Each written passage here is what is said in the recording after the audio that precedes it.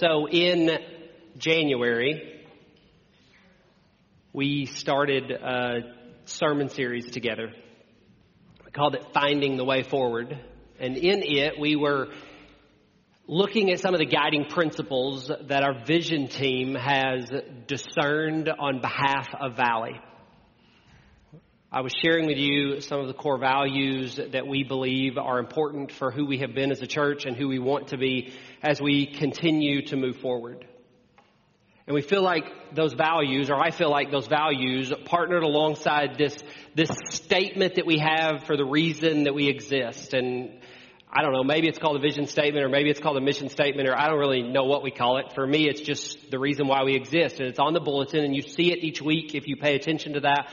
But it says that Valley exists to make disciples. And that we feel like we do that as family. So it says we exist to make disciples as family on mission. We do that as being family together and being a people on mission. A people who are caring for one another, but also consistently looking out to the world and who it is that we need to serve. And our hope is that as we've looked at these values and we know that that statement exists, that those will be important guides for us as we continue to set ourselves up for years and years of ministry into the future. And we also, over the last several weeks, have intentionally partnered the sermon series that's been going on with some Wednesday night gatherings that have been happening. And you have been invited to come and join as together we've tried to do some more discerning. We did the last of those this last Wednesday, so we just kind of wrapped up that first series of those meetings together. But the goal of them was to come together and to pray together and to listen for the voice of God together and to listen to one another as we were hearing God speak and to talk together about some specific issues and some things that were going on that we needed to think about in the life of our church. So together we've talked about things that we're thankful for. We've talked about some of the needs that we see among our neighbors and the nations. We've talked about our own desires for Valley and those alongside what we believe are God's desires for Valley. We talked about barriers, things that get in the way or stand in the way today of us becoming all that we believe that we have been called to be. And then we finished it up this week with the idea of talking about personal commitments. So if we see all these things and we see these ways forward and we even see some things that are in the way, what is it that we're willing as individuals and as a body to commit to if we're going to continue to walk forward into the future that God has for us? And we expect that the sermon series and the discerning and what the vision team has been doing and will continue to do in the weeks and months ahead, along with our Wednesday night gatherings, will be pivotal experiences in helping set our course for years ahead. But as we've done that, and I mentioned that one of those weeks we talked about the idea of barriers, about things that stand in the way. Part of what we have to do if we're going to continue to figure out what we look like as a church, who we want to be as a church, is we've got to look at some of our growth areas, some of our areas that we need to continue to grow in, that we need to continue to get better at. So we've talked about some of those, and we've looked at some of those. And we're not done. We have to continue to do that if we're going to identify who we're going to be. But there's been one specific barrier that has been on my mind and in my heart really for several months. And it came up a time or two as we talked together as a church, and it's come up in other places. But I feel like it's one of the most crucial things that we're going to have to learn as a church if we're going to be able to stand firm on who we want to be, but also if we're going to be able to perpetually evolve to be the church that our culture needs us to be to actually make a difference in the world that we live in.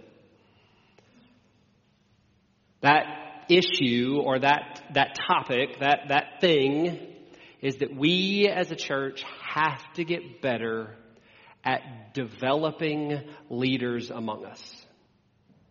At helping to identify and raise up people who will help us discern the will of God for our body and then will lead us into what's happening and what's going on.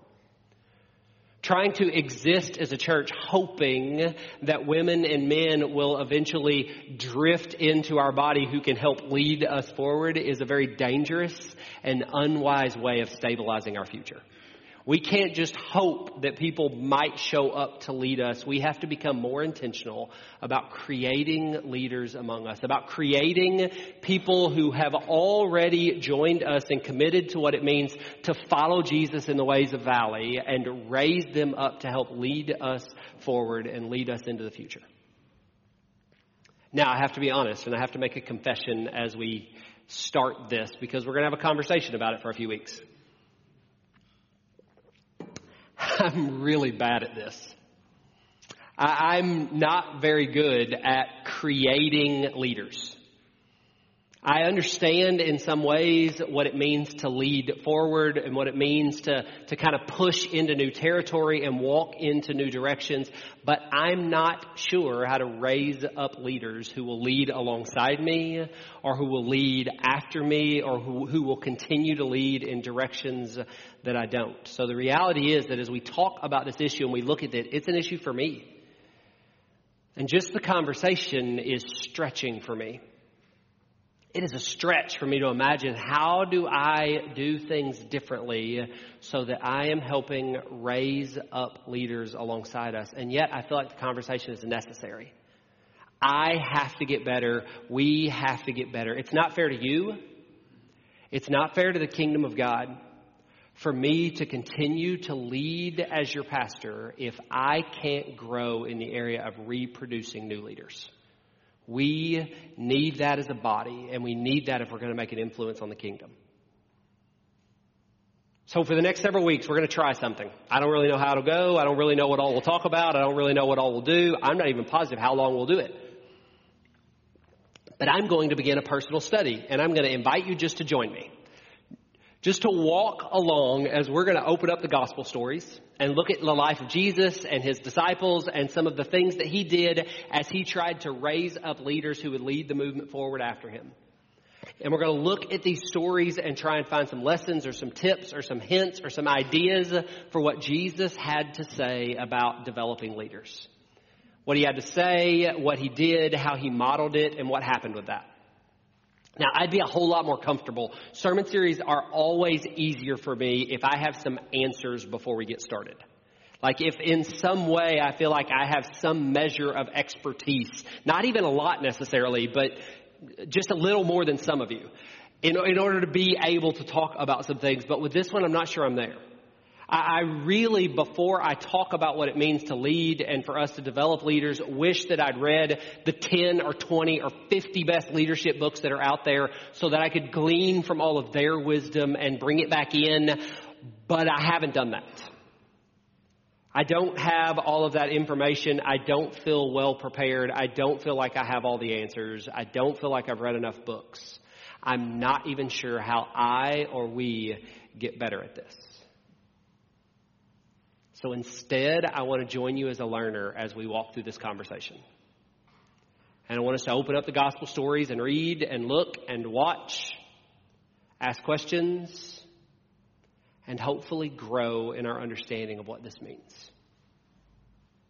And I think this matters deeply. It matters because Valley as a church needs some leaders who are going to help lead us into the future. We need more of us who are willing to shoulder the responsibility of leadership and walk forward with some of the things that we believe God is calling us to. But it also matters because in something or in some way, we are all leading. We may not all be naturally wired to be leaders. If we walk into a room full of leaders, we may quickly drift into the background and let others take the lead. But in some way or another, we are all leading something.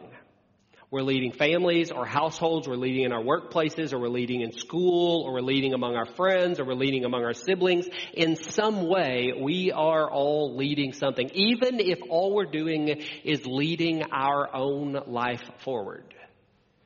In some way, we are all leading, and my hope is that as we look at this, that we can all get better in leading the way that Jesus people lead. So are you with me? Maybe? Sorta? I can't hear very well, but one person said yes. I have no idea where it came from because everything's kind of muffled right now. I feel like my head's in a bucket. I am completely reliant on whether or not Hirsch knows what's happening with the microphone, because I don't even know what volume I'm speaking for sure. But I do know that you don't like hearing that. Sorry. So to start the journey, we're going to start in the book of Mark. Because lots of people believe that perhaps Mark was the first gospel story that was written down. So we're going to start in the beginning and open up the book of Mark and begin to read. And as I have already done so, I pretty quickly found something that I thought was fascinating. The story that I read.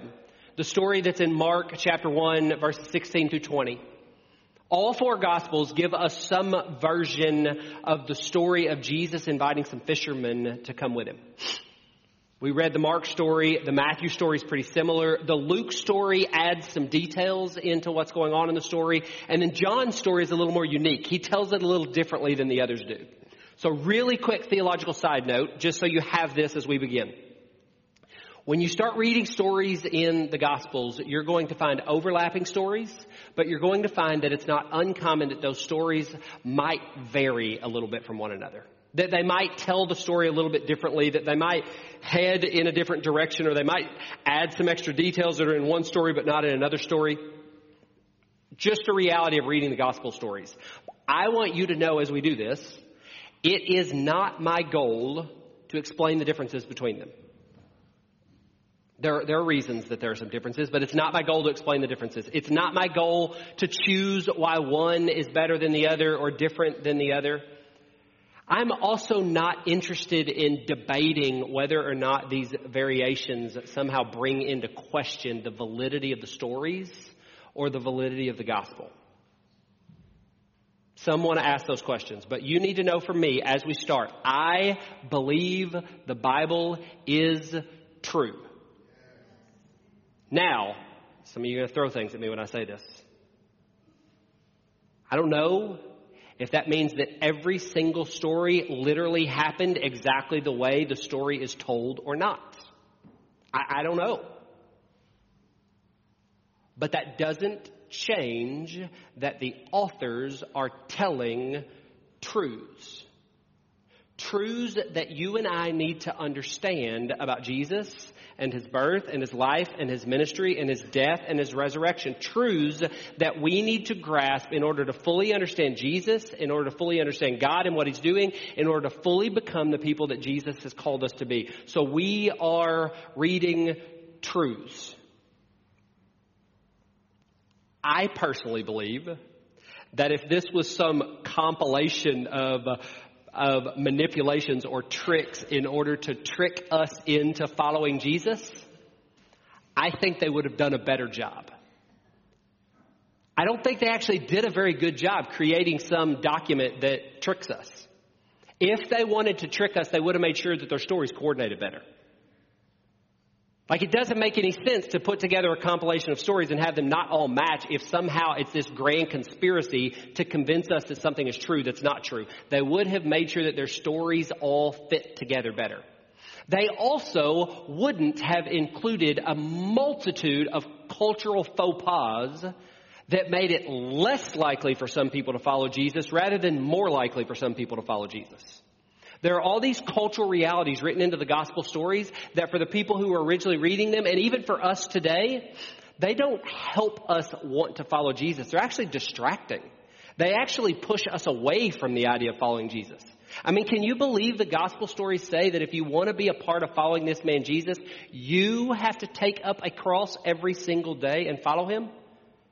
Like, that's just a stupid way to convince people to join into this crazy idea. Make it easier. For me, the reality that there are variations and some things in it actually add to the idea that they're true. So we're not gonna wrestle over that. That's not my desire. You can have those conversations. There's lots of great books on them. We can point you in that direction. You can read some of them if you want to, but that's not our intent. I think that the variations exist because of perspective differences. There are differences of perspective in what's going on. So how each of these authors saw or experienced or was a part of the story changes how they tell the story. What they understood as the driving point or the driving message in each one changes how they tell the story. Also, the audience that they were writing to changes how they tell the story. They weren't all writing to Valley Baptist Church. Sorry.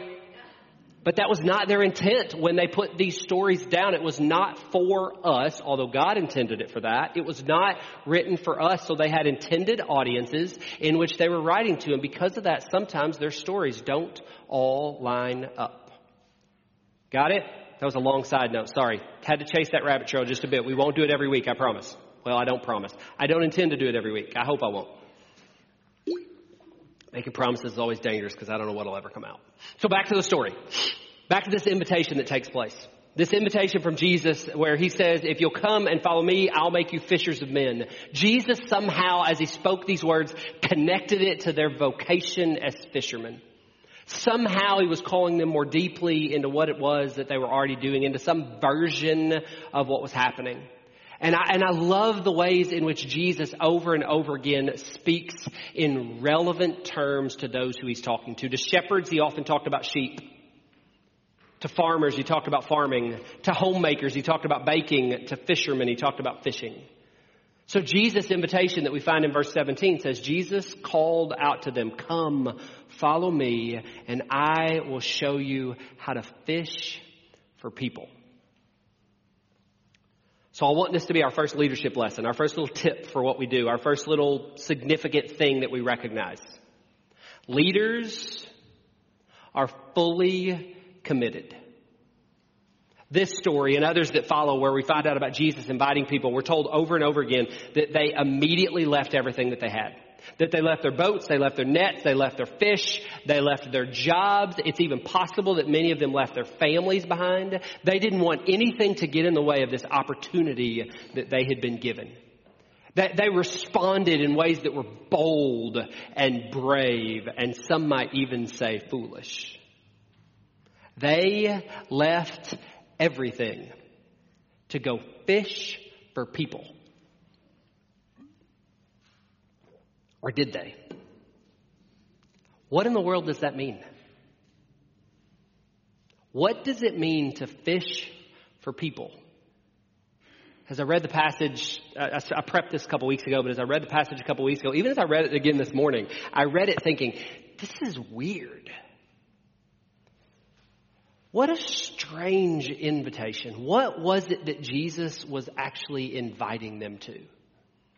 Maybe you've heard sermons or gone through Bible studies about what it means to be fishers of men.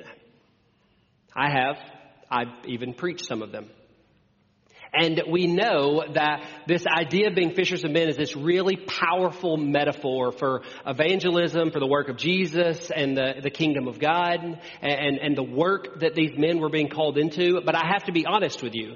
The only reason I know that is because I've read more of the book of Mark.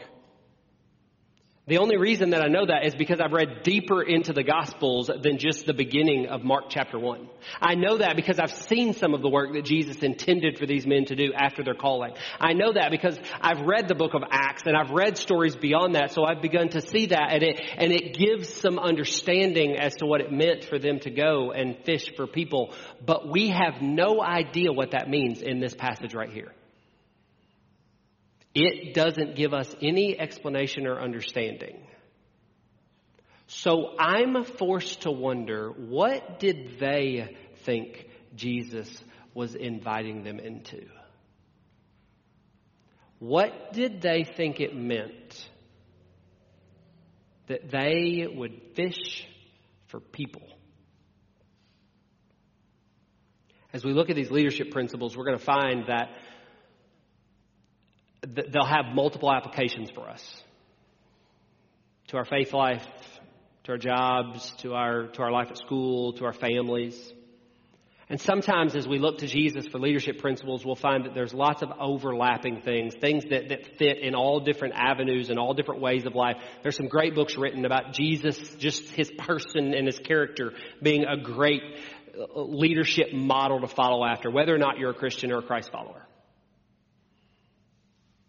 Some of his principles are significant no matter where it is that you're leading or what it is that you're doing. But we have to recognize that as the church, as we look to Jesus, that Jesus' call to leadership was also distinctive. Jesus was doing something different. Jesus was interested in something different. He was longing for something spectacular to happen. So as we look at them and we recognize principles, we also have to look at ways in which this idea of leading Jesus' way is different from how the world understands leadership. And right here in this story, I think we begin to see this. I think that perhaps the invitation that they received, the call to come and fish for people, was maybe curious to them. Maybe it intrigued them. What does that mean? Let's figure out what that means. But I don't actually think that they were most interested in the invitation because it had anything to do with fishing. I don't think they left everything behind because of any work that Jesus was calling them into. I think that they left some of the most important things in their life behind immediately because they had been invited to go and be with a man who they were immediately impressed by. They left everything, not to go fish for people, although that was perhaps intriguing. They left everything to be with Jesus. Leaders are fully committed. And in the business world, that often means that they're fully committed to their industry, or they're fully committed to their quotas, or they're fully committed to their company, or they're fully committed to their coworkers, or in some way that they're fully committed to some of this idea of what's going on. But I don't think Jesus was actually looking for people who were fully committed to some kind of work or some kind of job or even to the church. I think Jesus invited women and men to leave everything behind as a sign of being fully committed to Jesus and to Jesus only. Not to the work, not to the fishing for people, but fully committed to Jesus. The invitation that caused them to leave everything behind is that they had been invited to go and be with Jesus. And I think that was enough for them. They didn't even know who he was yet. They didn't know what he could do. They didn't know what he would do. They just knew that they wanted more of Jesus.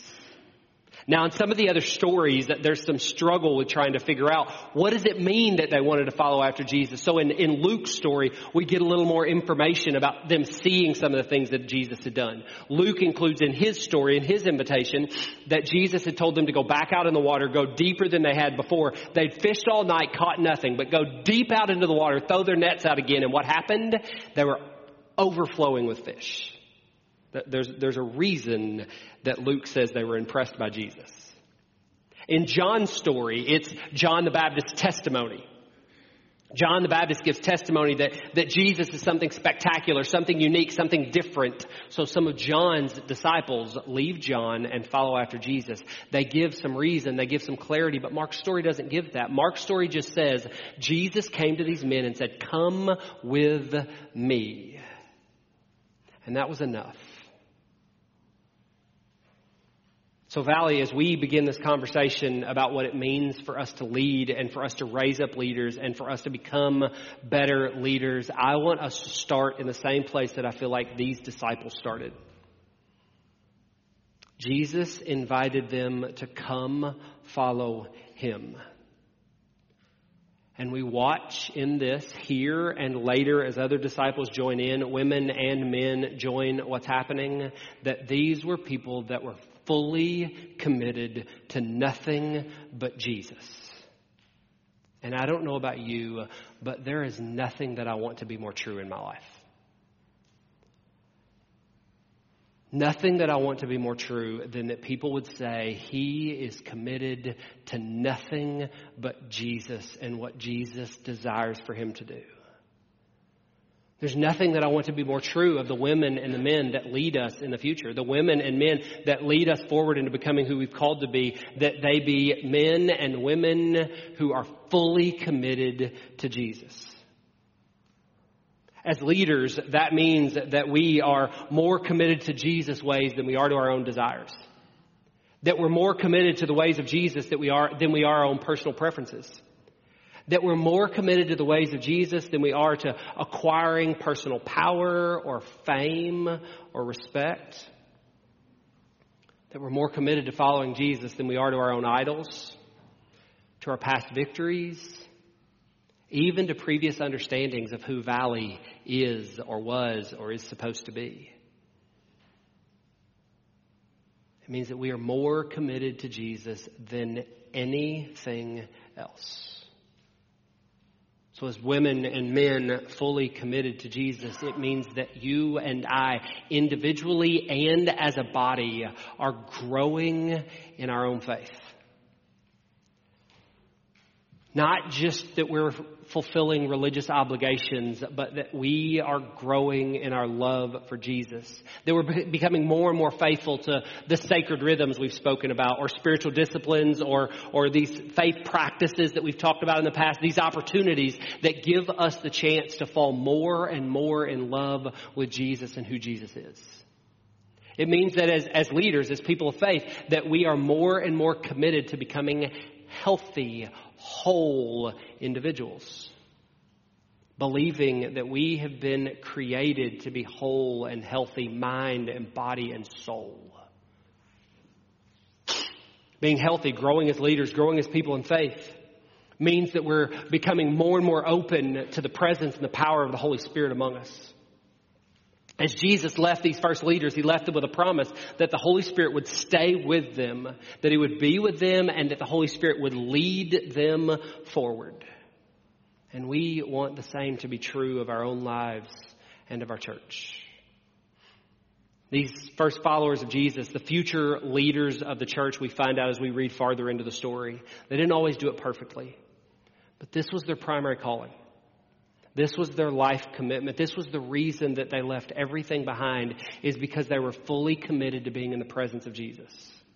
They were fully committed to living Jesus' ways. They were fully committed to following the man that they would one day come to see as the Messiah.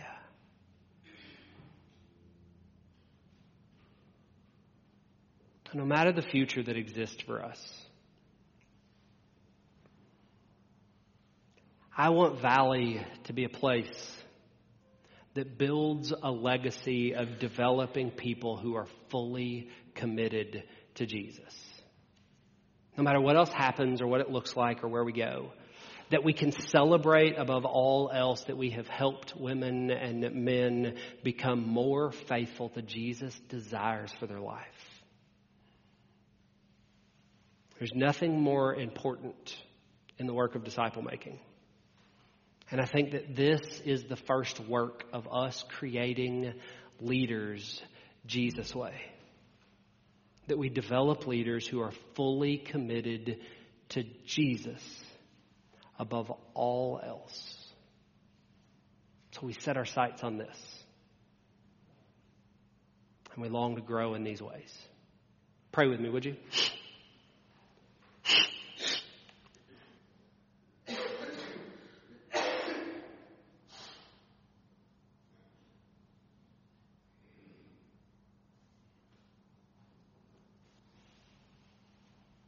Precious Lord Jesus, will you help us see you more clearly? Will you help us trust you more fully? Will you help us follow you more boldly?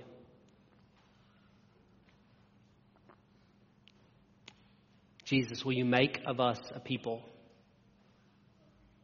who are known most significantly by our absolute commitment to you above all else. And Lord, as we pray for and we look for and we strive to raise up leaders among us, will you help us recognize women and men who are fully and deeply committed to Jesus?